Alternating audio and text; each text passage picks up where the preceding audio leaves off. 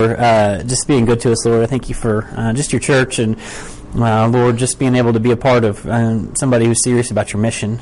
Lord, I really do thank you for our pastor and just his vision for just taking care of the flock and also getting the word where it needs to go on time, and just being able to balance that all out with just being busy about your business. And so, Lord, I also just praise you for the Pass Point class and just the way that you are just building your church and your class. And, Lord, we really have nothing to do with it. But, Lord, I do praise you for it. I praise you for the fellowship that happens here and just being able to hang out with friends. Really, we're like family, Lord. And, Lord, I pray you just continue to just get your word where it needs to go, to continue to just use me as a vessel to get the word of God where the word of God out. And so, Lord, I pray you just speak to us this morning as we get back into the book of Joshua, and just some things that you were just kind of quietly revealing to us in Joshua chapter 5. And so I pray that these would not just be things, but just kind of learning how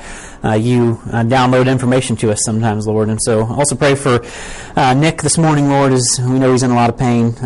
Lord, we do pray that you would just help ease that. Be with Kendra as she just tends to his needs, and with the girls at home, and Brendan. And I pray you just heal him up, get him back on track. We praise you for the report on his shoulder and things going well there.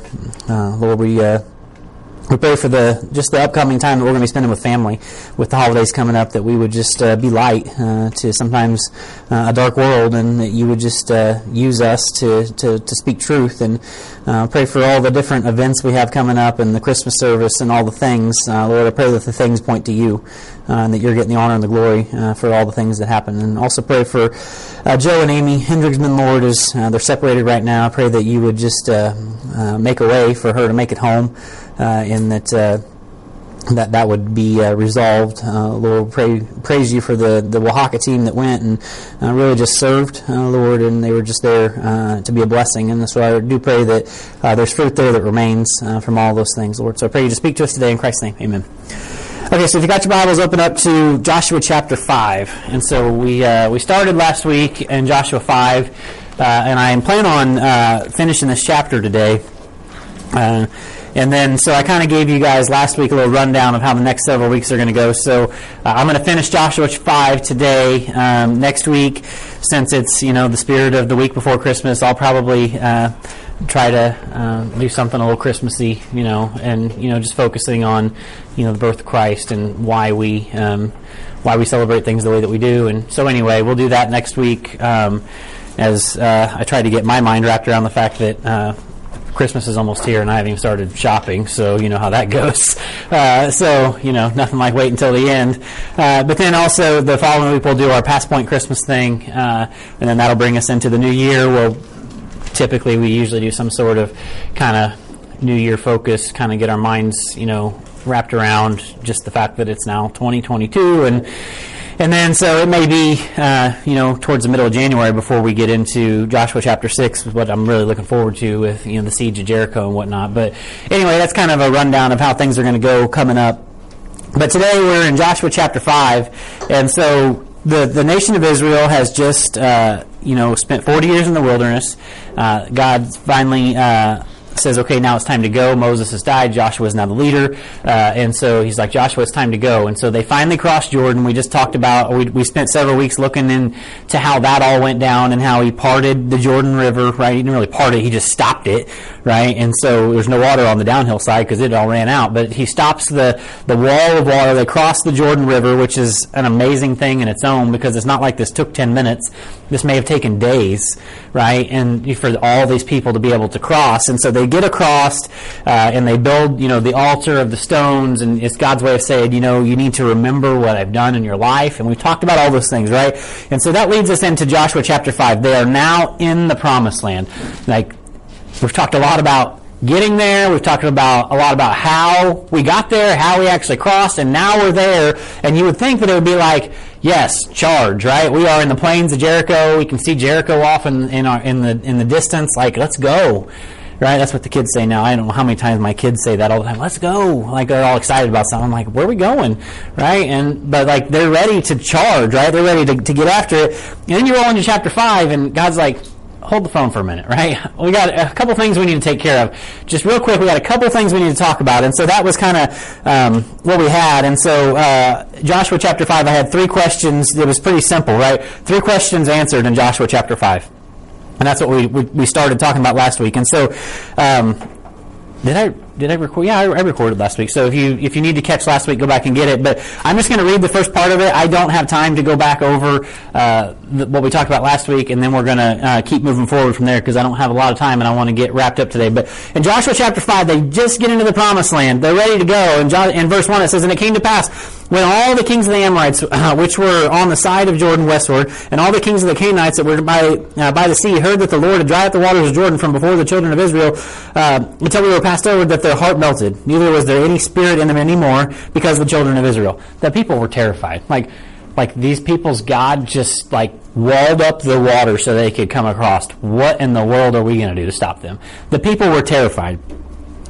And at that time, the Lord said unto Joshua, "Make these sharp knives and circumcise again the children of Israel the second time." This is what we're going to do right now, God? This? And so, and Joshua made him sharp knives. God tells him to do something, he does it. How many times in the book of Joshua does this happen? Do this, I do it. And then there's blessing every time.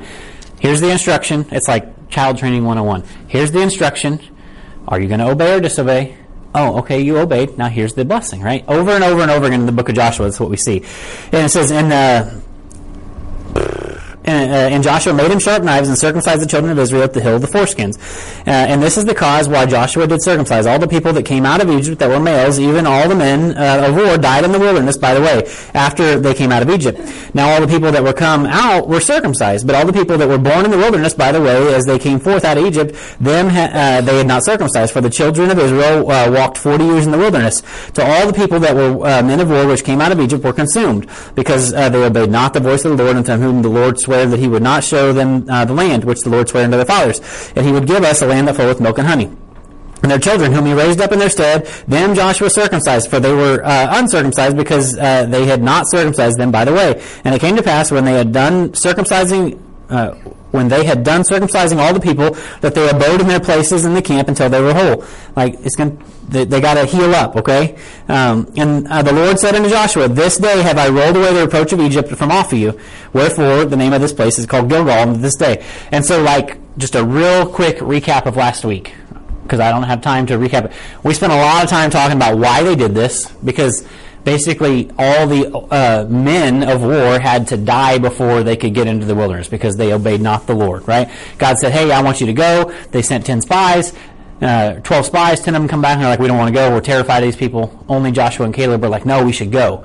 Well, majority ruled. They didn't go. And God's like, "Okay, your punishment is you're going to spend 40 years in the wilderness until all of you that are 20 years old and older live your life and die." And when all of those people, save Joshua, live your life and die, then you'll go. And so that's where we get to this point. So now anybody that was 20 or younger, or that was born after that, they hadn't been circumcised. They hadn't followed the Lord in what he had told Abraham to do back in Genesis, okay? So that's why this had to happen. Now, we spent a long time last week talking about what exactly the circumcision thing is, right? Because sometimes it's yeah, I think I know what it is. So go back and listen to that, because I spent an extensive amount of time trying to really make sense of the whole thing, because it's easy to say, yeah, I know why that happens, but go back and listen, because maybe you don't know what you thought you knew. And so I don't want to go back and reteach it, but there's some really good stuff in there about what God is trying to picture through that whole thing, okay? And so that gets us to this point. So that was the first thing that God showed or revealed to us, or whatever the title was, I can't remember, to us in Joshua chapter 5, okay? So then let's pick up in verse 10, and here's the second thing that God is going to show you in Joshua chapter 5. And it says, "And the children of Israel encamped in Gilgal, and kept the Passover on the 14th day of the month at even in the plains of Jericho." Now this is important. This is the first time that they kept the Passover once they were in God's promised land. "And they did eat of the old corn of the land on the morrow after the Passover, unleavened cakes and parched corn in the selfsame day."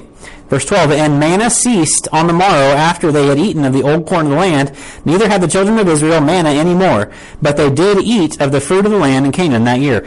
Now, most people read over that and it's no big deal. You have to remember that the only thing that these people had eaten for 40 plus years is manna, right? Well, what exactly is manna?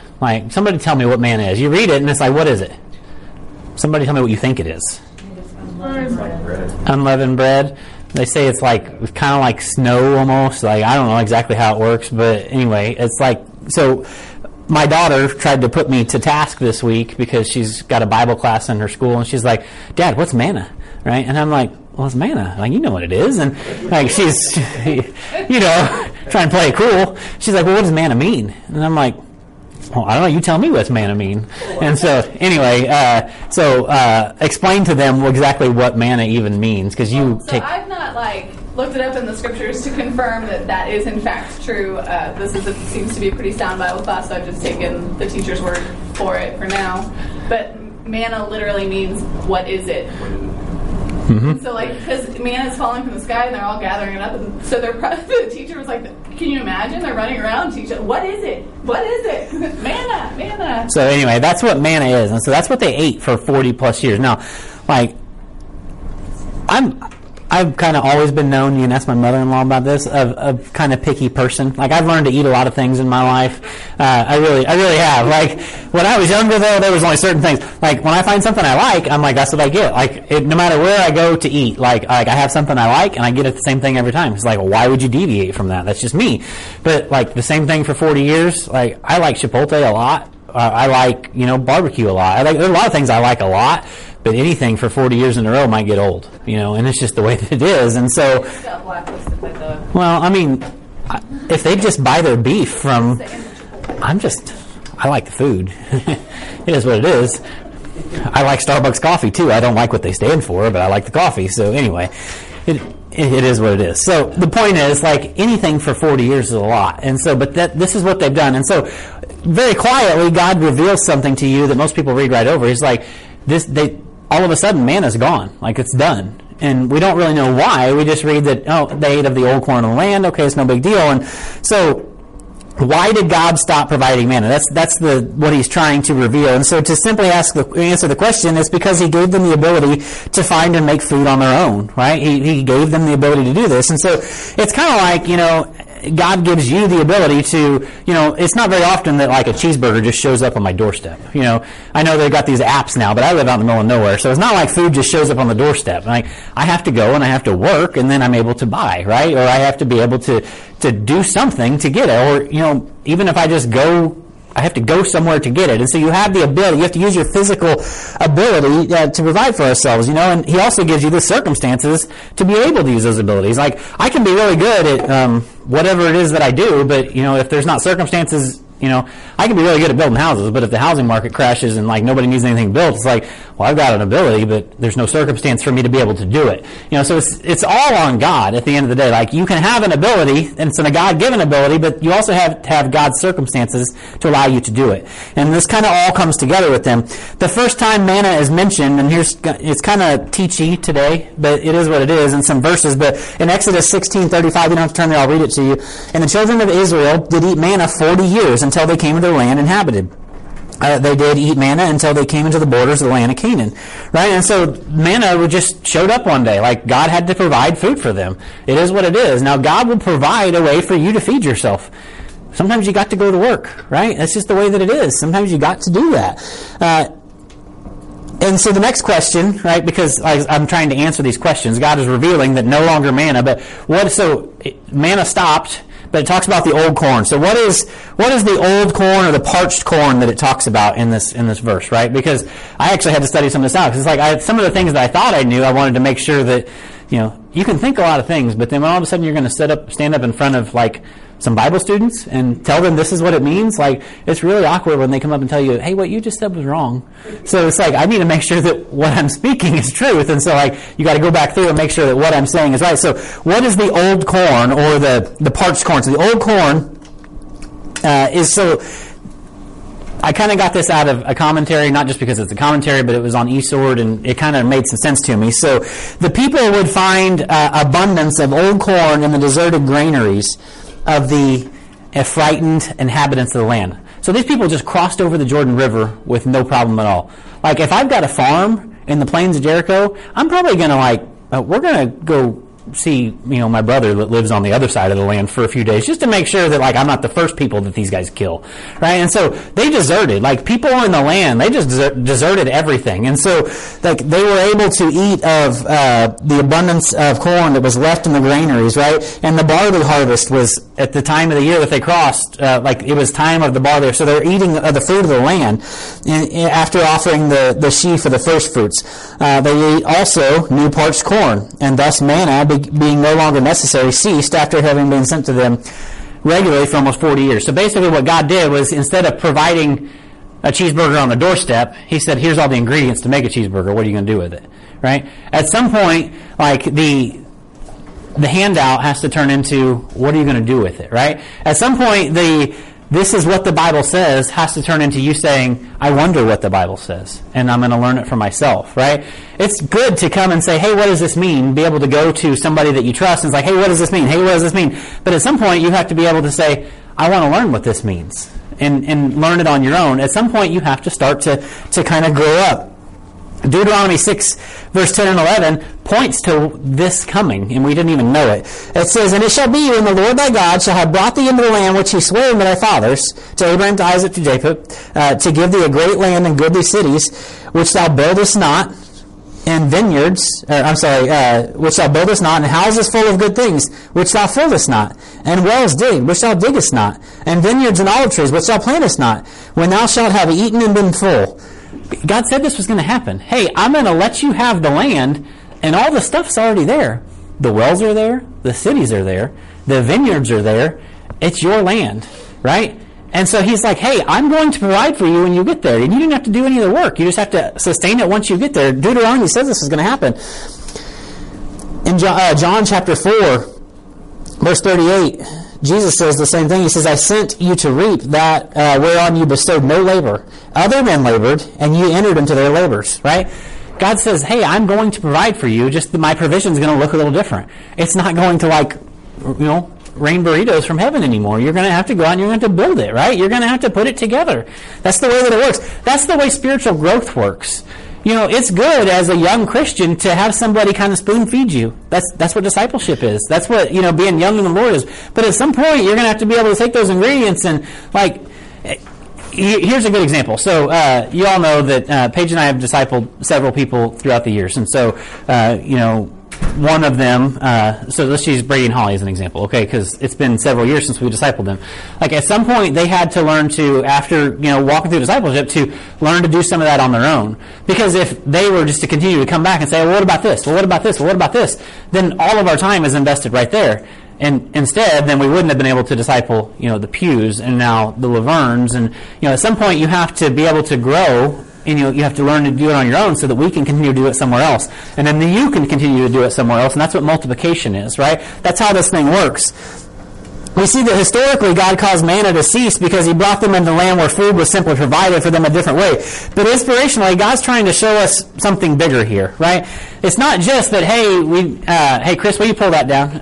It's not just that God was like, hey, I'm going to provide food in a different way. He's trying to, obviously, everything in the Bible is there for a purpose. He's trying to teach you something no matter what. And so inspirationally, let's look at this in a different way. It's like as a parent, like, Paige and I have 3 teenage kids now. Oh my gosh. I have one that turned 18 a week ago, right? And he's acting 18, right? And so it is what it is. But, we got 3 teenage kids. And so you invest a lot into your kids, right? And you do. But, like, there might become a time when, they're in their mid-20s. It's like, okay, it might be time for, the manna here to stop and you figure this thing out on your own. And usually it doesn't come to that point, but, you can invest and you can invest and you can invest, but at some point they have to grow up and be able to do it on their own. Does that make sense? It's the same thing. What about as a discipler? Like, I want to invest everything when we're discipling somebody, I want to invest everything I have into these people. Like, I really do. I try to give them everything that I've got in this gray matter that I've got up here, because God has showed me some things over the year, and I want to give everything I can, just life circumstances and everything. But at some point, I want you to be able to take the word that I've been giving to you, and I want you to be able to learn it on your own, right? I want you to be able to be like, okay, I understand what he's saying now, and I want to read it on my own. I want to study it on my own. I want to be able to learn on my own. It's the same thing. At some point, the manna, like the free it has to stop. And it's not like God's still not going to provide for you. He's just going to provide in a different way. As you grow, that's what happens, right? That's just the way that it works. It's the same thing. As a babe in Christ, you don't know a lot. But as you grow into a man of God, you learn it on your own. You learn to, I'm not going to spend all my time just right here in the Gospels where it's real easy to read, but I want to learn what, some of these prophecy books say. And I want to learn what some of this deeper stuff is that, that's why you can read the Bible over and over again and get something different out of it every time, because as you grow, God shows you different things. God will never leave you without. Like, that's the first thing you need to know. God's never going to leave you. He didn't say, the man is gone, figure it out, y'all. No, he's not going to leave you without. But at some point, you need to learn how to use what's been given to you to not only provide for yourself, but also to feed others. Like, that's the biggest thing to understand here is, like, at some point, you have to not only learn how to feed yourself, but, like, at some point, you're going to have a family, or at least usually. At some point, you're going to need to feed somebody else. Like, it was pretty easy, like, as a young man to be like, okay, I think I can do this on my own, right?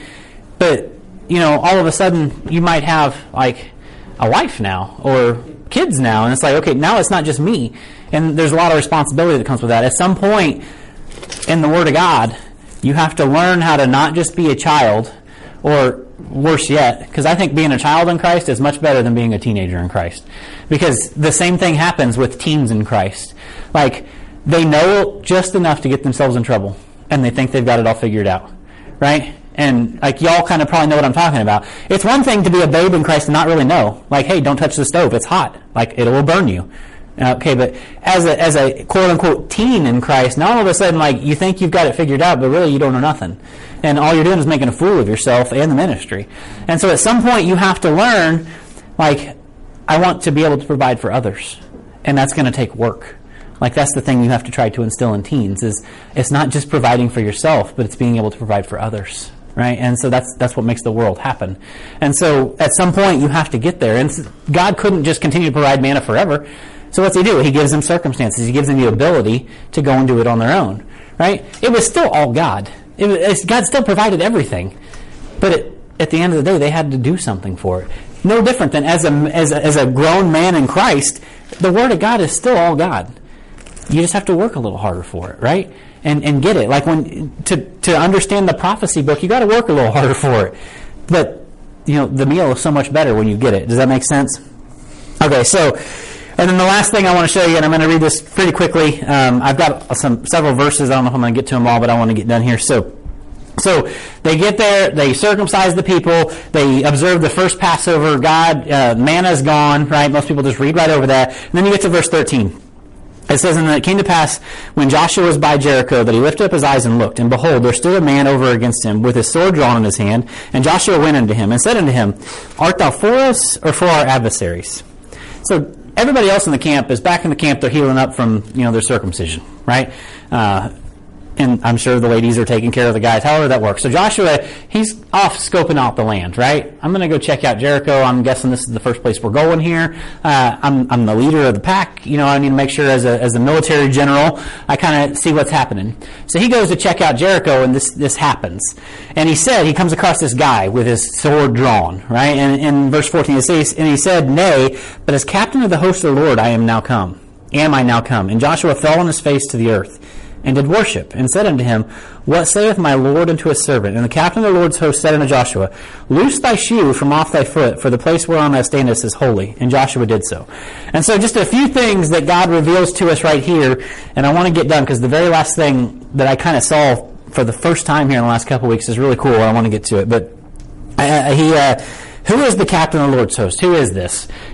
It's the pre-incarnate Jesus Christ. That's basically what it is. And so how do we know that? Because there's even been times in my life I'm like, I think that's what it is, but here again, I'm standing up here. There's Bible students. I don't want anybody to be like, no, I don't really, I think this is Gabriel, dude. I'm like, well, maybe you're right. Like, no, that's not the case. And so I want to make sure. And so, when we study the Bible and we come across something that we don't know for sure what it means, we need to do what, D2 students? We got to compare Scripture with Scripture, right? We use some of the phrases that the Word of God uses, and we say, okay, where else is this in the Bible to figure this out, to help us understand better? So just a few phrases. So this phrase, it says that there stood a man, right? And so I don't have time to read all these to you, but in Genesis 18, 1-3, the Lord appeared unto him in the plains of Mamre and sat at the tent door in the heat of the day, and he looked up at his eyes and looked, and lo, there 3 men stood by him. When he saw him there, he ran to meet them at the tent door and bowed himself towards the ground and said, "My Lord, if I have found favor in thy sight, pass not away."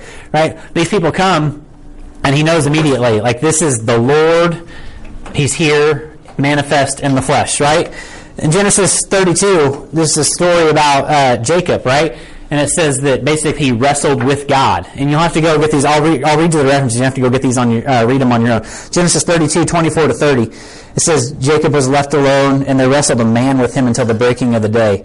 Well, if you get towards the end of it, in verse 29, it says, Jacob asked him, "Tell me, I pray thee, thy name." And he said, "Why do you ask my name?" And he blessed him there, and Jacob called the name of the place Peniel, for I have seen God face to face. Right? He's seen God face to face. He talks about a man. In Judges 13, there's the story of Manoah and her husband and the man of God, right? The man. And we find out that it was the Lord that was there. It's Judges 13, verses 8 to 22, if you want to write the reference down. I don't have time to read it. Revelation 1:3 says, "And in the midst of the 7 candlesticks, one like unto the Son of Man, clothed with a garment down to the foot and girded about with paps with a golden girdle." Right? If you don't know exactly what you're reading, sometimes you got to compare what does the phrase say, and all of those point straight to who? The Lord Jesus Christ, pre-incarnate and post-incarnate, right? Also, the phrase "with his sword drawn" in Numbers 22. You get the story of Balaam and Balaam's ass, right? And there's this it's a really good story. Numbers 22 to 31 talks about how basically Balaam's donkey, right, can see the pre-incarnate Lord standing in the way with his sword drawn, right? And Balaam's like smacking this thing, like, "Go! What are we waiting on?" And finally, like, lays down underneath him, and he's like, I wish I had a sword. I'd have cut your head off." And then all of a sudden, the donkey's like, "Hey, why don't you look and see what's in front of us?" And you read for like 3 verses that the guy's having a conversation with his donkey before he realizes he's even talking to his donkey, right? And then he's like, "Wait a minute.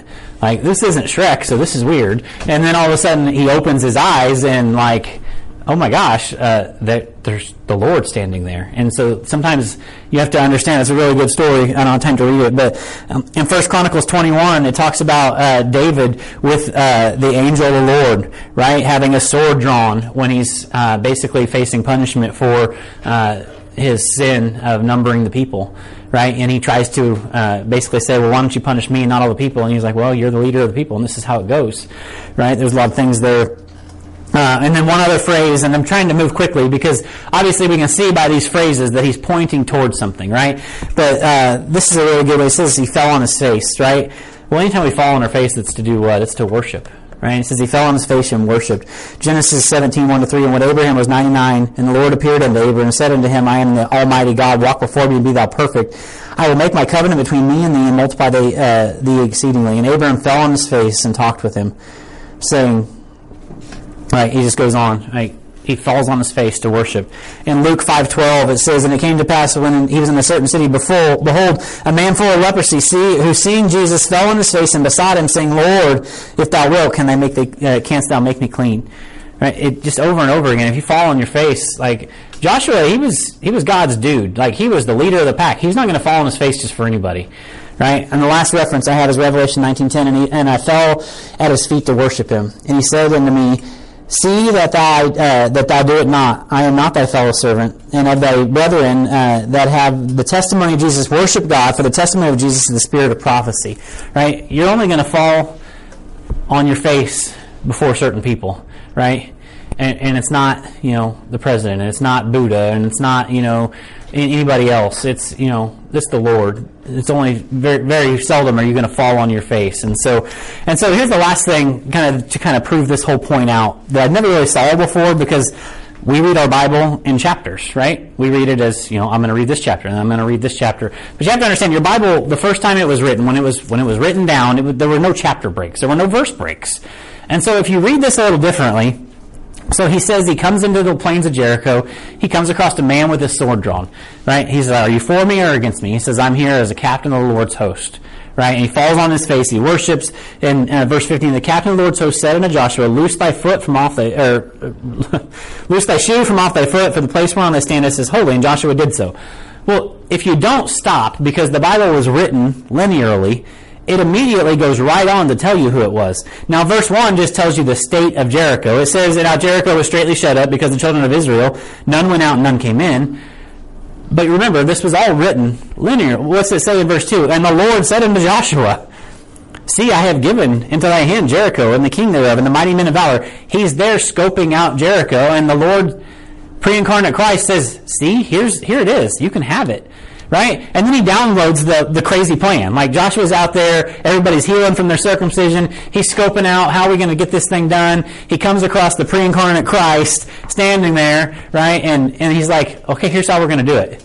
Like, okay, what are we going to do? We're going to charge the city? He's like, no, we're going to walk around it, right? And we'll get into all that. But like sometimes the Bible answers itself for us. Just our linear minds of the way that we read things kind of muddies it all up. Well, that's a different chapter. It doesn't, well, you have to remember, like, they didn't just decide, okay, we're going to put a pause in here for chapter 6, right? Now you can go on upon your life and, next week when you get back to the Bible, it's a completely different chapter. Well, it's a different kind of story, but it's the same thing. The Lord himself, who's standing in front of him, says, see, I have given you Jericho, right?